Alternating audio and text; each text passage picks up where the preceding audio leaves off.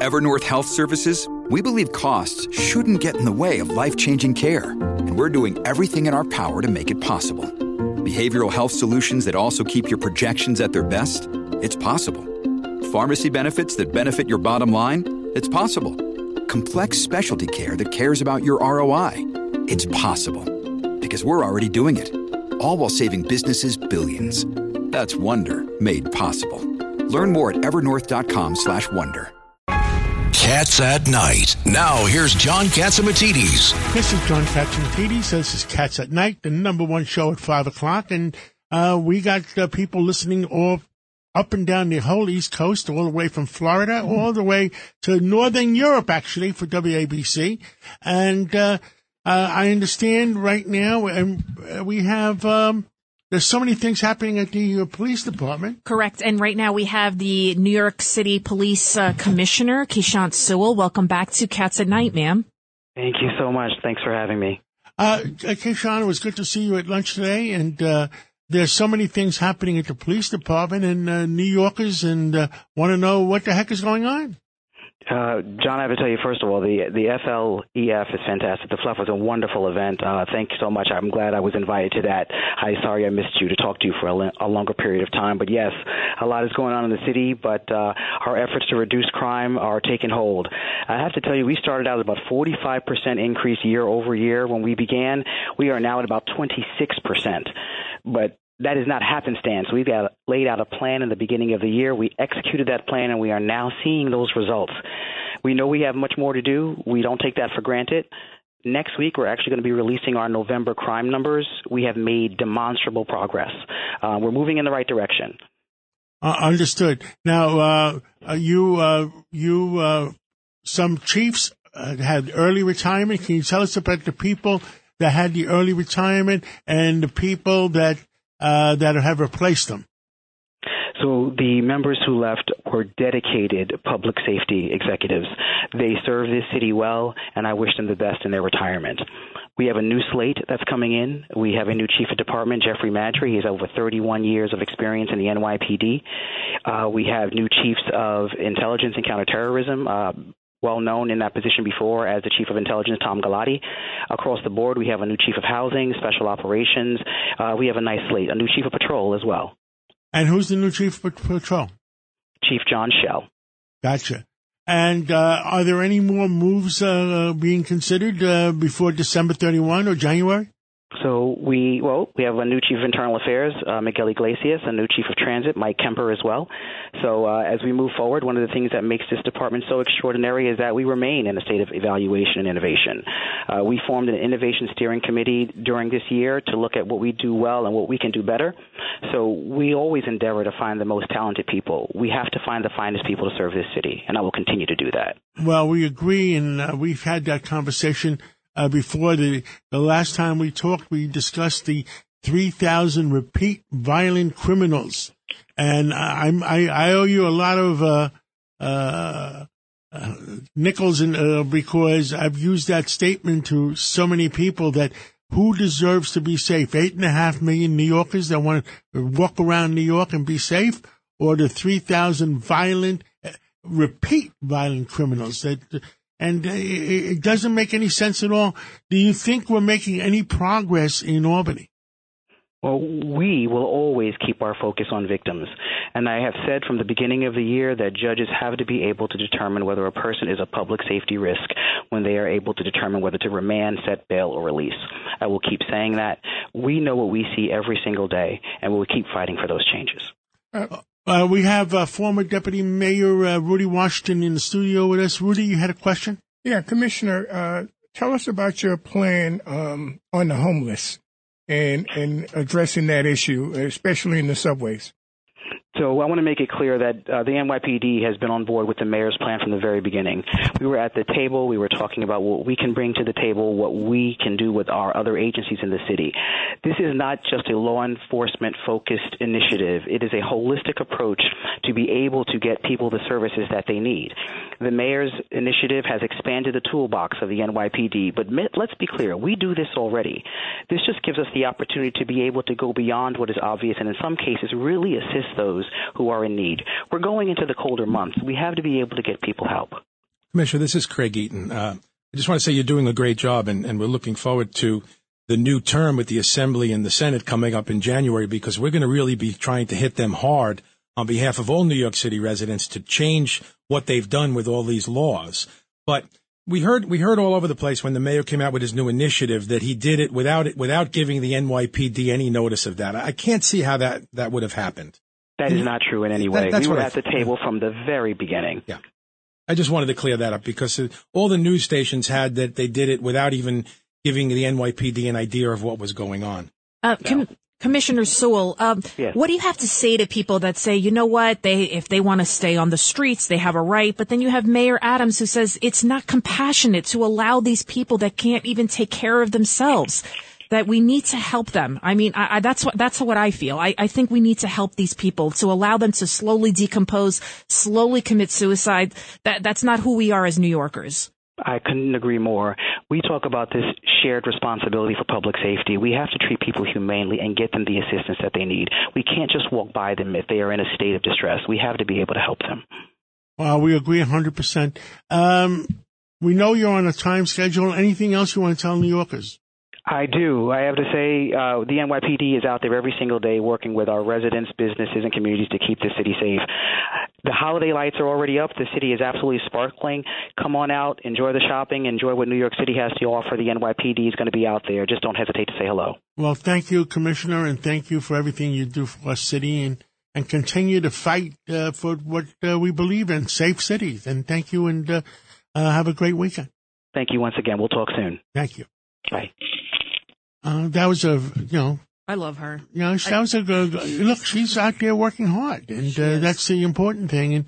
And we never opened up the show because she was on, and we knew she was on a time schedule. But in the studio today, we have former Deputy Mayor Rudy Washington, and he says he may be related to George Washington, but we don't know. It's a Washington of a different color.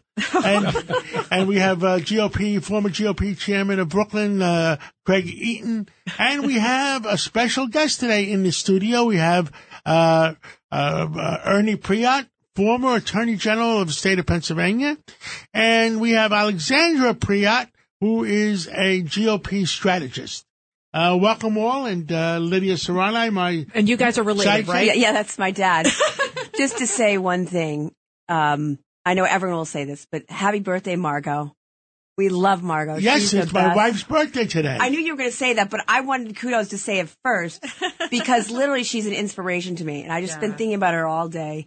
But she's like, you are the mayor, and she's the first lady. No offense to the current mayor, but that's the truth. The generosity of the two of you. Well, look, we all love New York, and what we've talked to the commissioner about, and what we talk about in this studio is we worry more about the 8.5 million New Yorkers that want to walk around, go to restaurants at night, go to theater at night, and be able to walk to the grocery store and feel safe, than the 3,000 repeat violent criminals. Is that the violent criminals that stole a loaf of bread because they were hungry? Mm-hmm. You can have bail reform for those people. We don't care. Mm-hmm. But violent criminals? Right. Where is their minds in Albany? I mean, this is wrong. Rudy, you agree, I'm sure. Oh, definitely. And my wife got to hold me back a lot of times because I want to lead the charge.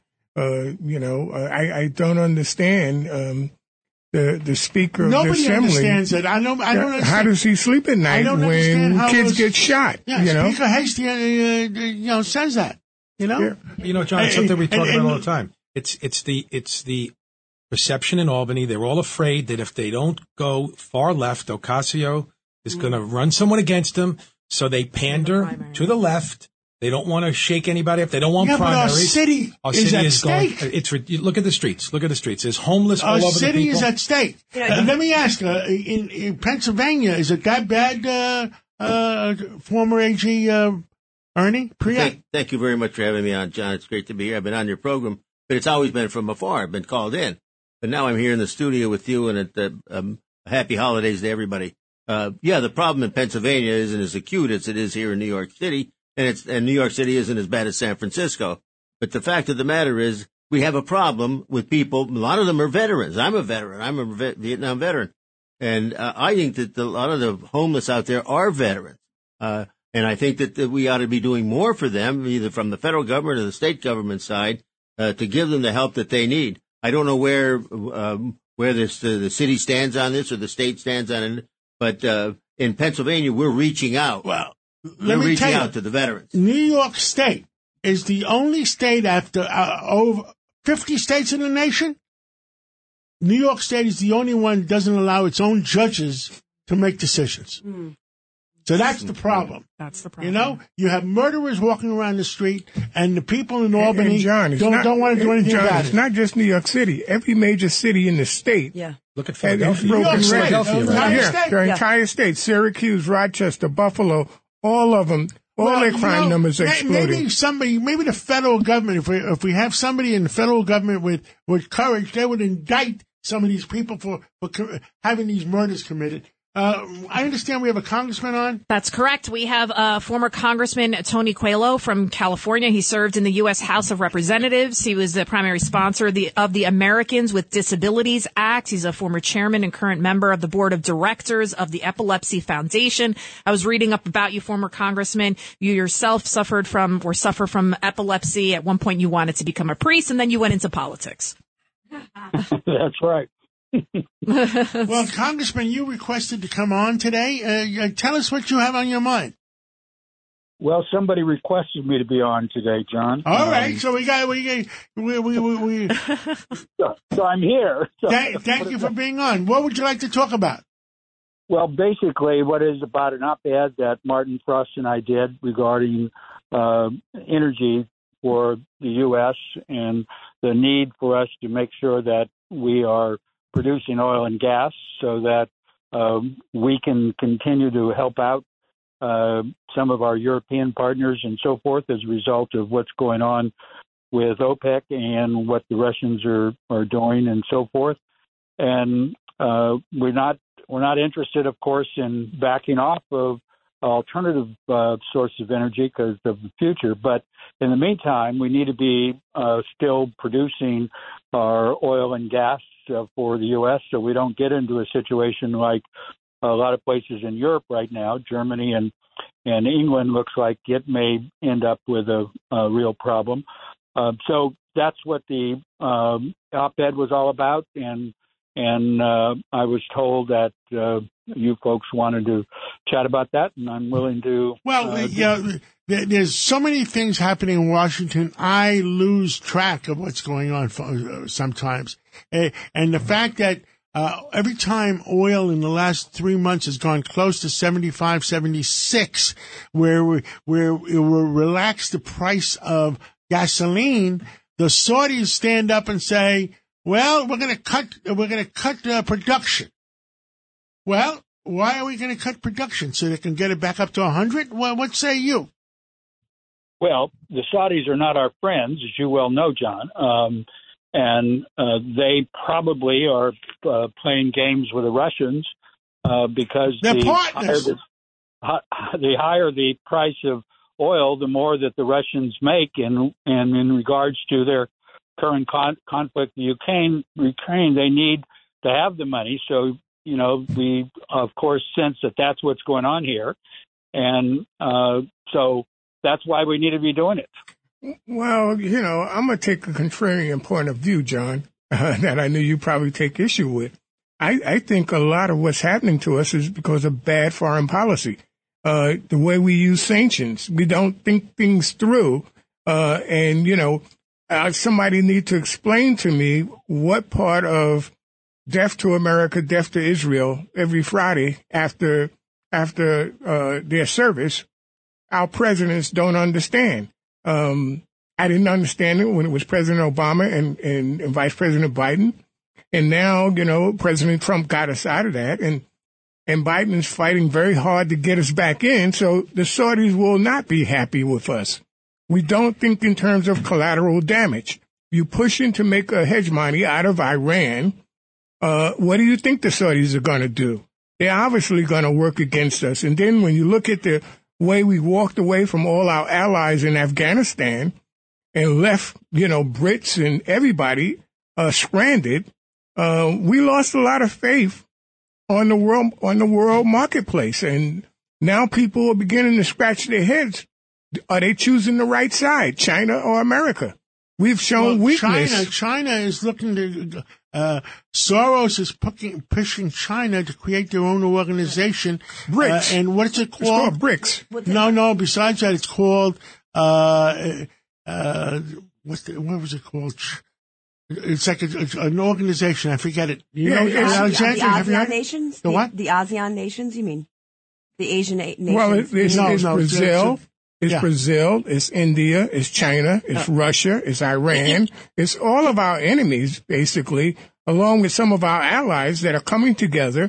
We kicked Russia off the SWIFT system. Right. And everybody's looking at that now wondering, will I be treated the same way? Mr. Washington, not to go back, it's Alexandra, not to go back full circle, but John is a big employer in the state of Pennsylvania. My dad can talk about the energy independence that we have.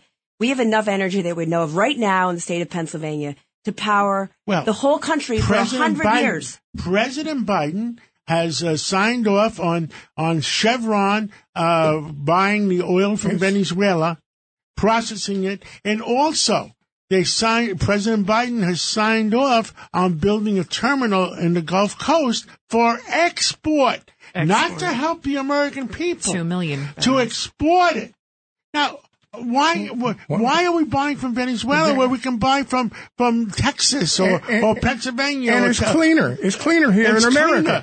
Venezuela has the dirtiest oil around. Congressman, do you have an answer? Well, it sounds like you guys have all the answers. First off, it's Friday afternoon. We want to have some fun and tell the truth. The topic is dear to us. We're not anticipating that we're going to get the oil out of Venezuela. That, as you all know, John, you have experience in this. That isn't going to be produced for a long time because of their particular problems and so on. That isn't what that's about. That's about foreign policy and a lot of other things. But the point is that we in the United States need to be producing our oil and gas for us, period. The reason I'm involved with the Council on Secure America that I helped set up many years ago between the U.S. and Israel, and I'm still very active with that group. And basically, we're focused on how do we influence making sure that the oil and gas is produced here, understanding that alternative energy is probably what we need in the future, but we shouldn't be cutting off oil and gas at this point until we have basically the supplies that we need and we can develop. Alternative energy is great. Congressman, alternative energy is great, but there's not enough. We can't use enough, were you talking about electricity or what? We can't make enough electricity. You can't make enough with green energy. With green energy, we have to power our country. We don't have transition. We have to transition first. What the Europeans are doing now, they said we need nuclear power. Yeah.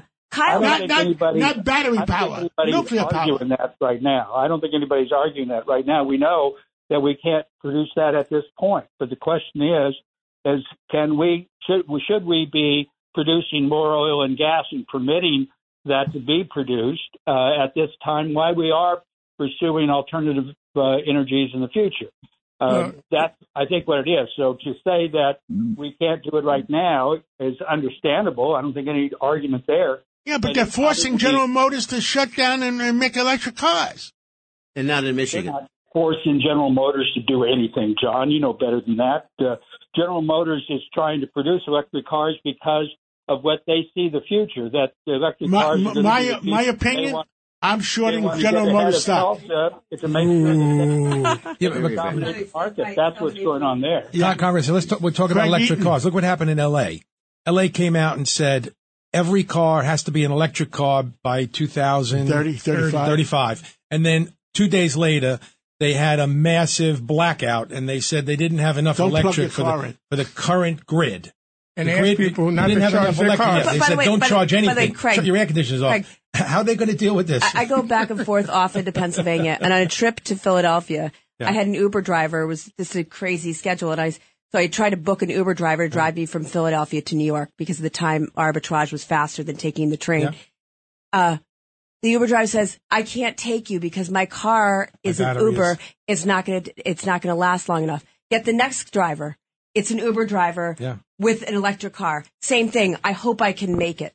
I mean, we have to be realistic about people and transitioning life. Kyle Bass, who's a brilliant friend of mine, a big oil guy from Texas, talks about this. You know, they're working people that depend upon decisions that are being made at a high level of how they live their lives. Right. And just simultaneously, just in 1 minute saying everything for green energy, you're killing people's livelihood. We have to go step by step. John has been talking for months, probably 6 months or more, about oil and what needs to be done. And what he came up with is brilliant, and no one listens. And look where we are in this country right now. Well, we have to have the infrastructure in place first. Yeah. You can't say... I just got a text from Dr. Michalos, and he says the grid can't handle it. Right. Yeah, that's what I'm saying. And, we don't have the enough charging stations. And you know what they're doing? In Washington, they're making everybody get rid of their gas stove to make electric stoves.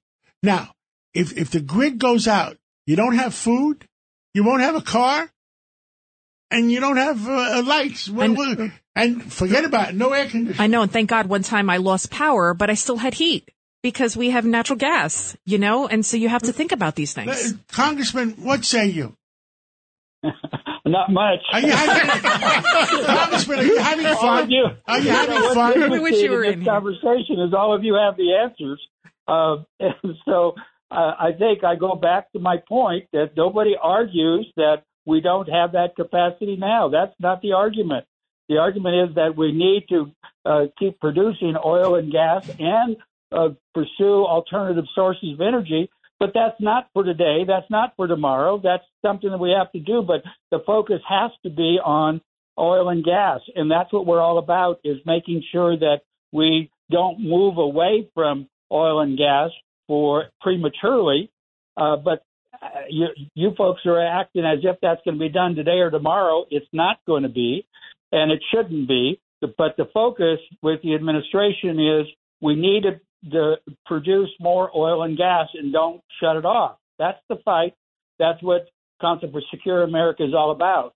And so I don't necessarily agree with some of the things that you're saying, John. I mean, you and I go back a few years. You may not remember, but when I was chairman of the Democratic House Campaign Committee, you were supportive. And but I don't have any trouble about some of the concerns that you all have. But I recognize that what we need to be doing is still pursuing alternative energy, but you don't shut off what we have now when alternative energy isn't capable of providing what the country needs. That's really what it's all about. We're all saying the same thing. Yeah. But I'll tell you what my thoughts are. Wind and solar will never, ever, ever act as a alternative energy to supply our country. That's for people that tiptoe through the tulips. Now, the real thing is, all of a sudden, Germany and France have agreed that nuclear is a green energy. So our country is capable of having small nuclear devices to type that power our aircraft carriers, et cetera, and our country should go nuclear. And that's going to be an alternative to fossil fuels. But to think that solar and wind is going to be an alternative, I think it's a joke. Alternative energy is probably not even on the scene yet. It's going to be 25 to 50 years before we really transition. And right now, a lot of those minerals are in China, and exactly. We know what China is. No, they were in Afghanistan, and we gave them Afghanistan. With the batteries, right? With all our tanks and everything else, right? No, it was only $85 just billion Bagram Air in equipment. But we didn't leave the keys. We left all the equipment, but we didn't leave the just keys. Bagram That Air was a Base. saving grace. Congressman Coelho, I know we're running out of time. Anything else you want to say? No, we got 3 minutes. Oh, okay. We got 3 minutes. Did you want to say a little bit about the breaking news, John, about Elon Musk? Elon Musk says he's going to have some breaking news that all the things that Twitter was hiding Right. They buried the Hunter Biden laptop story. And it was and in collusion with the media. Mainstream media. Mm-hmm. That's going to be interesting, but that's not going to be till after 6 o'clock. Right. He initially said 5 o'clock, but then he just tweeted moments ago, we're double checking some facts, so probably start live tweeting in about 40 minutes. So. No, it says after 6 o'clock. Oh, okay. I was just looking. All right, Congressman. Yeah, we got 2 minutes left. What are we going to tell the people? Well, first off, we love you. We love you, and we think you have common sense. Folks, that's your situation. I just don't have a lot of confidence in him. But anyway, we'll see what he says and see if there's any merit to it. But I'm not a big fan or whatever of Musk. The only person we're a fan of, the only people we're a fan of, people tell the truth. Is how do we keep our oil and gas producing so that we don't have to go through what Germany and England are probably going to go through. And that's the focus. That's what I'm focused on, and not all these other things that may happen 20 years from now or whatever. Well, thank you, Congressman, and God bless you, and God bless America, and we hope we can all work together to have a better America. Thank you so much. Amen. I agree. Thank you. And we're going to take a break, and let's go to Lou Dobbs and find out how the financial markets, and we'll be back after the break.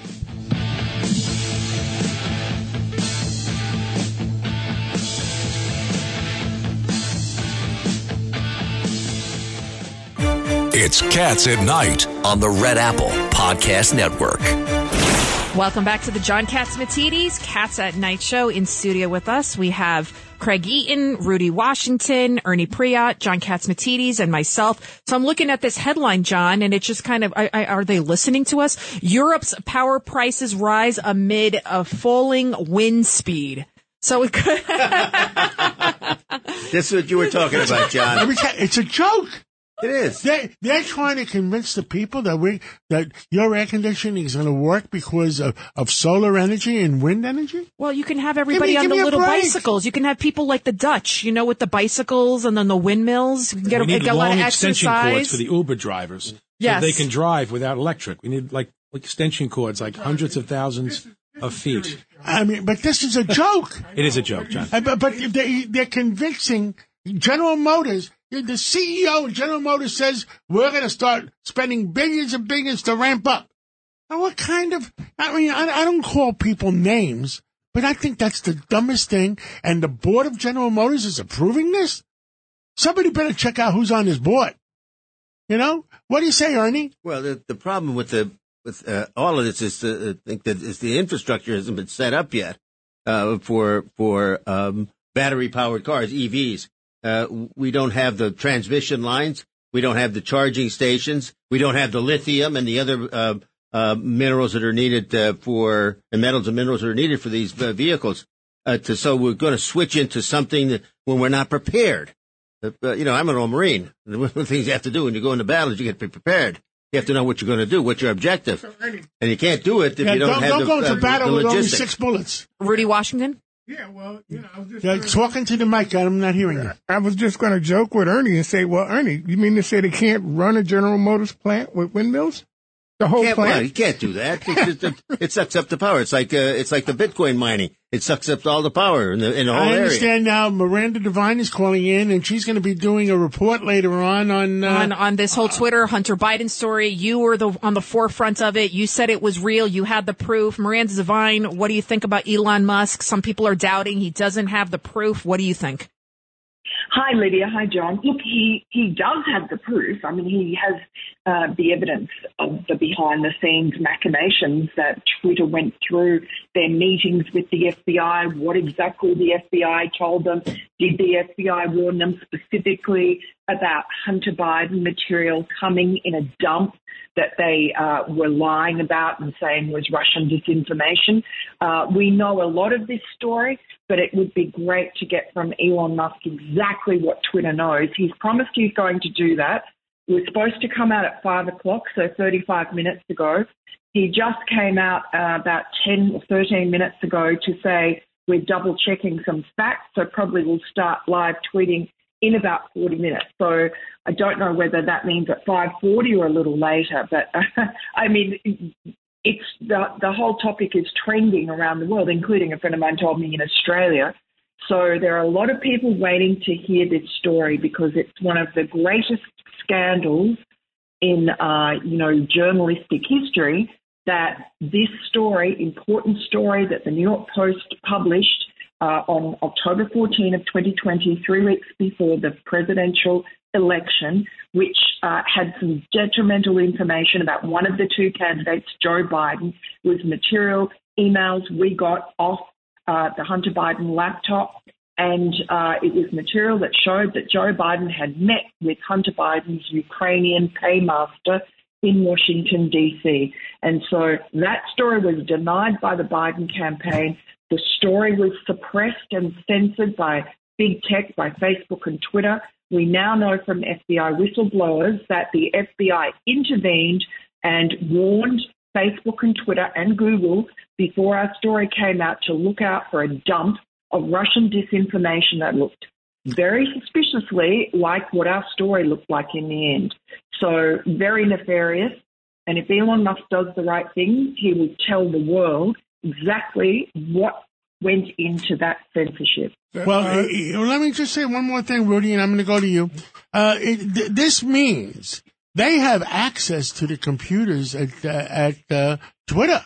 Yeah. And they know every tweet that went out from whoever, from Elon Musk, from the New York Times, from the Washington Post, from whoever, and what discussion was taking place, right?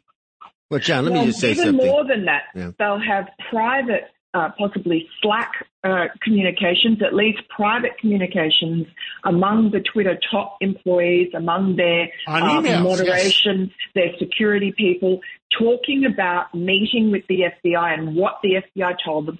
What exactly were they talking about the morning that our story went live? Who were they discussing it with? Was there collusion with the Biden campaign? Now, a tantalizing piece of information about an hour ago that Elon Musk tweeted was in reply to someone saying, asking him about the mainstream media's say he's going to hate you for this. Elon Musk tweeted, "Oh, you mean the same mainstream media that all colluded to suppress the story? That mainstream media?" So, Mr. Vine, you believe that this is going to go beyond the Joe Rogan interview with Zuckerberg? Oh, yes, it should. I mean, Mark Zuckerberg has been very strategic about the information he's let out. He knew that Facebook was being compelled to hand over information to the lawyers, including the Solicitor General, Attorney General of Missouri, who are suing the Biden administration for their violation of what they allege is violation of the First Amendment in coercing social media companies to suppress information and dissent that the Biden administration doesn't like. And that included, they're alleging, some of the Hunter Biden story from the New York Post that was immediately censored and suppressed by Facebook and Twitter the morning it was published. So Elon Musk will have a lot of that behind-the-scenes information, and let's hope that he said that he's called it the Twitter files, and he says that he's going to release it all. Former Attorney General Priot of Pennsylvania, what say you? Mr. Vine, I think I know what's going on. It was delayed because the lawyers are involved. They're all looking you've been at there, this. so it's happened to you. The lawyers are involved because there's names going to be made public. There's accusations that are going to be made that may be unfounded or not provable or seemingly innocent. Right. And so what you have to have right now is a scramble of lawyers and lots of different people, lots of different organizations talking to Musk to say, don't say this, leave that out, or you can say it this way. That's what's going on right now, folks. Or is he being threatened? Sure. Yes, he is being. Yes. He is being. There's no question right now. He's under tremendous pressure to suppress the story or parts of it. Would this be considered election interference? You had half of Americans that they had no idea, more than half, right? That didn't even know about this Hunter Biden story. And those people that did vote for President Biden said they wouldn't have had they known about it. So, I mean, this is election interference. I agree with Elon Musk when he tweeted that the other day. Lydia, it's not just election interference. Your cover-up of a crime. Okay, somebody has found out that there's a crime and didn't report it. And it's a continued cover-up because Joe Biden needs to continue the cover-up because if not, then he goes down as well, just like Hunter. And it's also a campaign reporting violation by the Biden administration, the Biden campaign, because if they got help from somebody and it wasn't recorded as a contribution, now you have a crime committed for campaign law violation. We just gave you some juicy stuff for your article tonight, Miranda Devine. What do you think? Yeah, absolutely. I think somebody already sued the Biden administration there was some sort of legal action anyway about not declaring in-kind contributions over the suppression of our story. And I think that would be a rich vein to continue with. Absolutely. Yeah. Miranda Devine, I am anxiously waiting for the release and see what Elon Musk is going to do, and I'm anxiously waiting for your report, and we'll talk to you later. Terrific. Thanks so much, John. Thank you so much. Let's take a break, and when we come back, we're going to have Ryan Payne to talk about the markets, because the markets, the interest rates, all of a sudden, Jay Powell blinked. And the interest rates are coming down. Let's take that break. This is Cats at Night on the Red Apple Podcast Network. Ryan Payne, good to talk to you today. It's Friday. What do we usually say on Friday? Thank God it's Friday. And the markets, they don't know if they're going down. They don't know if they're coming up. You tell us what's going on. Well, I think they're going up. I mean, this week we had a 1% move up on the S&P 500. We had a huge day, the middle of the week when Jay Powell finally, John, as you and I, every week we say he's got to do it eventually. He finally pivoted. He finally said that they're going to raise interest rates at a slower pace come December, which is really just the beginning of the end, in my opinion, of what we would call hawkish monetary policy from the Fed. Well, they're busy destroying the real estate market nationwide. Yeah, I mean, you had mortgage rates over 7% at one point. Now, I'm looking at the 30-year today. It's down to closer to like 6.5%. So you're starting to see some relief there. And I think, if anything, you probably put the real estate market on hold. And the 10 years down to 3.5 at the close, I think. Yeah, from 4.2%. So that's a lot of easing. I think it was as high as 4.5 or something at one point.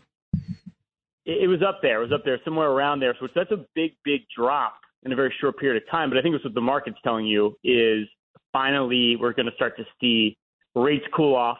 Inflation, like you and I have been saying, it's going to start to come down. We're starting to see it here in real time.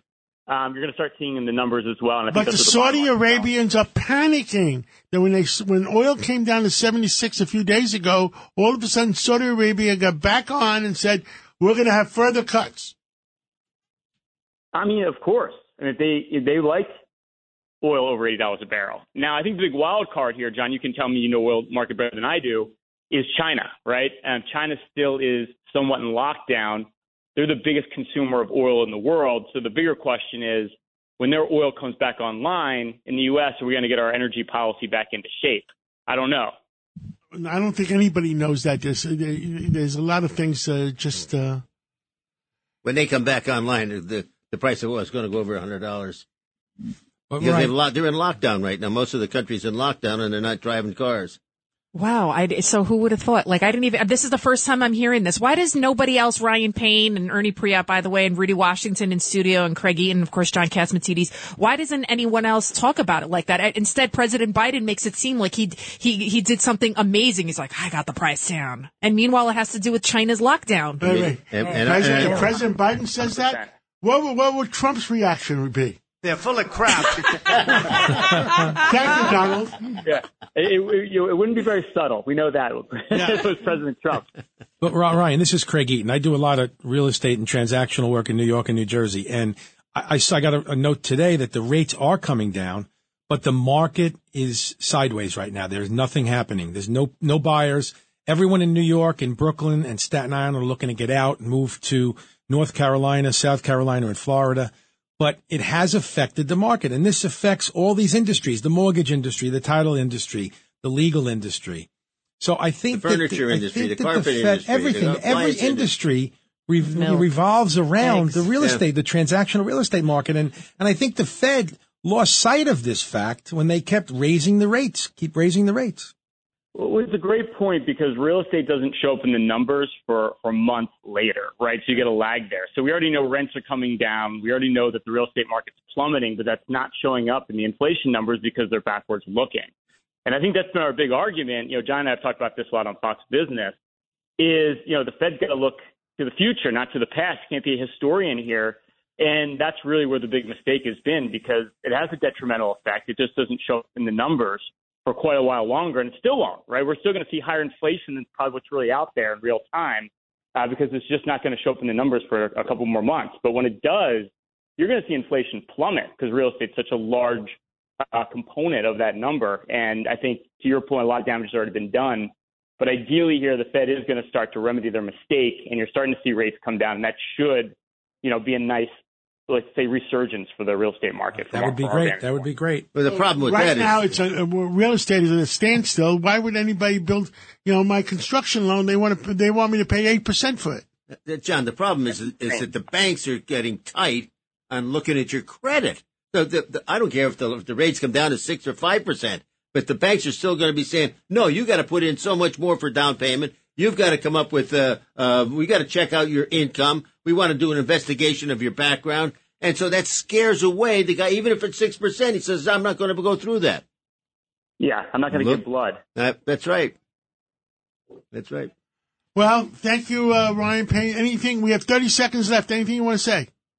Look, the economy's in great shape. I say it every week. Don't listen to those economists and strategists. They've been dead wrong. They're reading Samuelson's book. That's the one when I went to NYU 50 years ago, and they don't know how to know how to act in 2022. It blows my mind. You look at the holidays, are going to be great. Consumers are spending. Wages are going up. The labor market's tight. We're not going into recession. You heard it here first. Have a great Friday. Thank you. Have a great Friday. Have a great weekend. Let's take a break, and we're going to come back with some breaking news from Dr. Michalos. Cats at Night on the Red Apple Podcast Network. Breaking news, WABC.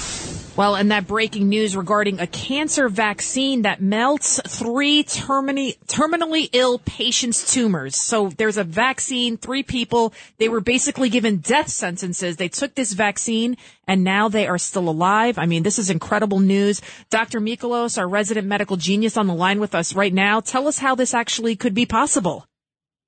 Well, it's some very exciting news coming right out of here in the New York area. Doctors at the Mount Sinai Tisch Cancer Center developed a vaccine that is used on external vaccines, and it's injected directly into the tumor. And what they do is the vaccine is used on tumors that are not inside the body, but that are actually showing up on the skin. For example, one patient had this particular chest tumor, so they give it a little radiation to shrink it.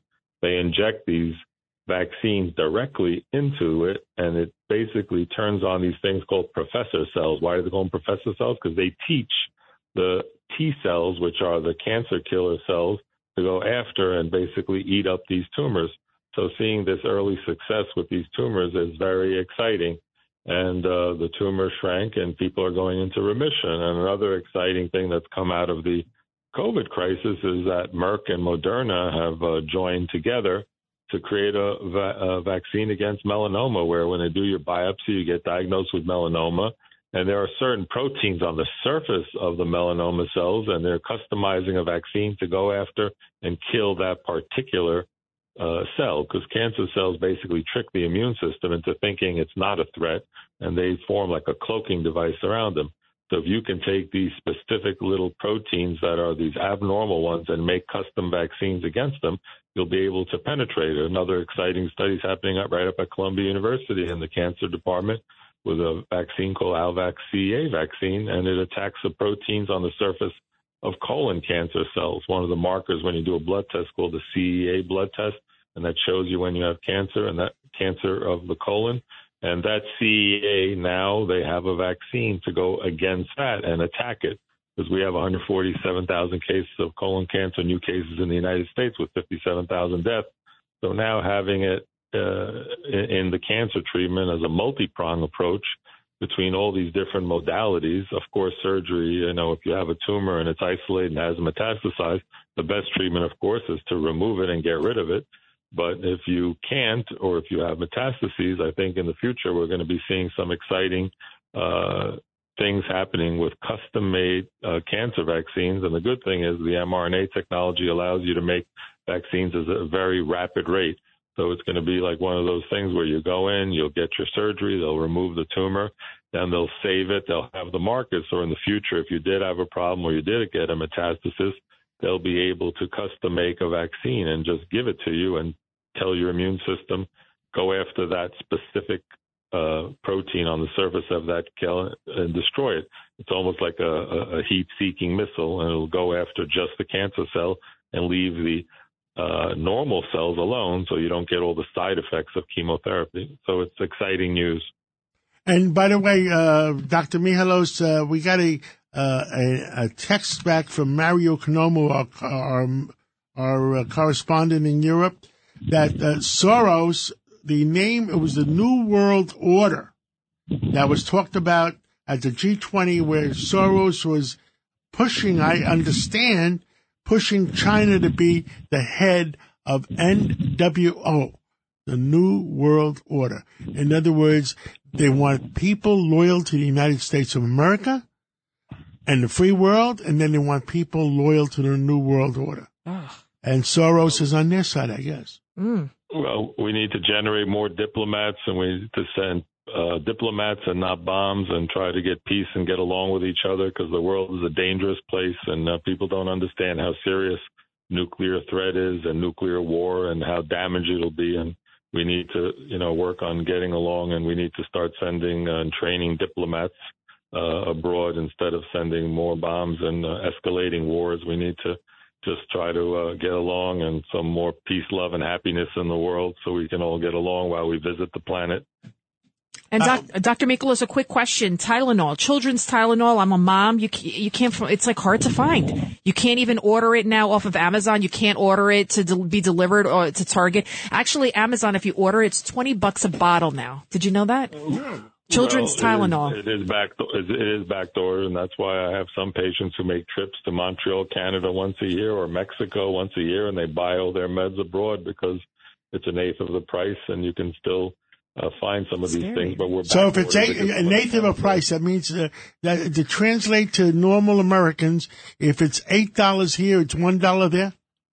It's because of the supply chain. We got to start making our chemicals here. We cannot depend on any foreign country to make our antibiotics, our blood pressure medicines, and things like Tamiflu. We're having these shortages. We have to finally create a warp speed project so that we have supply chains that come right out of good old USA. We and agree. I know people, we're out of time. Thank you, Dr. Michalos. Thank you very much. And thank you, former Attorney General Ernie Priot. Thank you. And Deputy Mayor Rudy Washington, related to George. He wanted to say George Washington, that's why. Craig Eaton, thank you. Thank you, John. And Lydia, you're going to have a great weekend. Yeah, we're going to have fun tonight, too. Yes. And celebrating Margot's birthday. And Tunnels 29.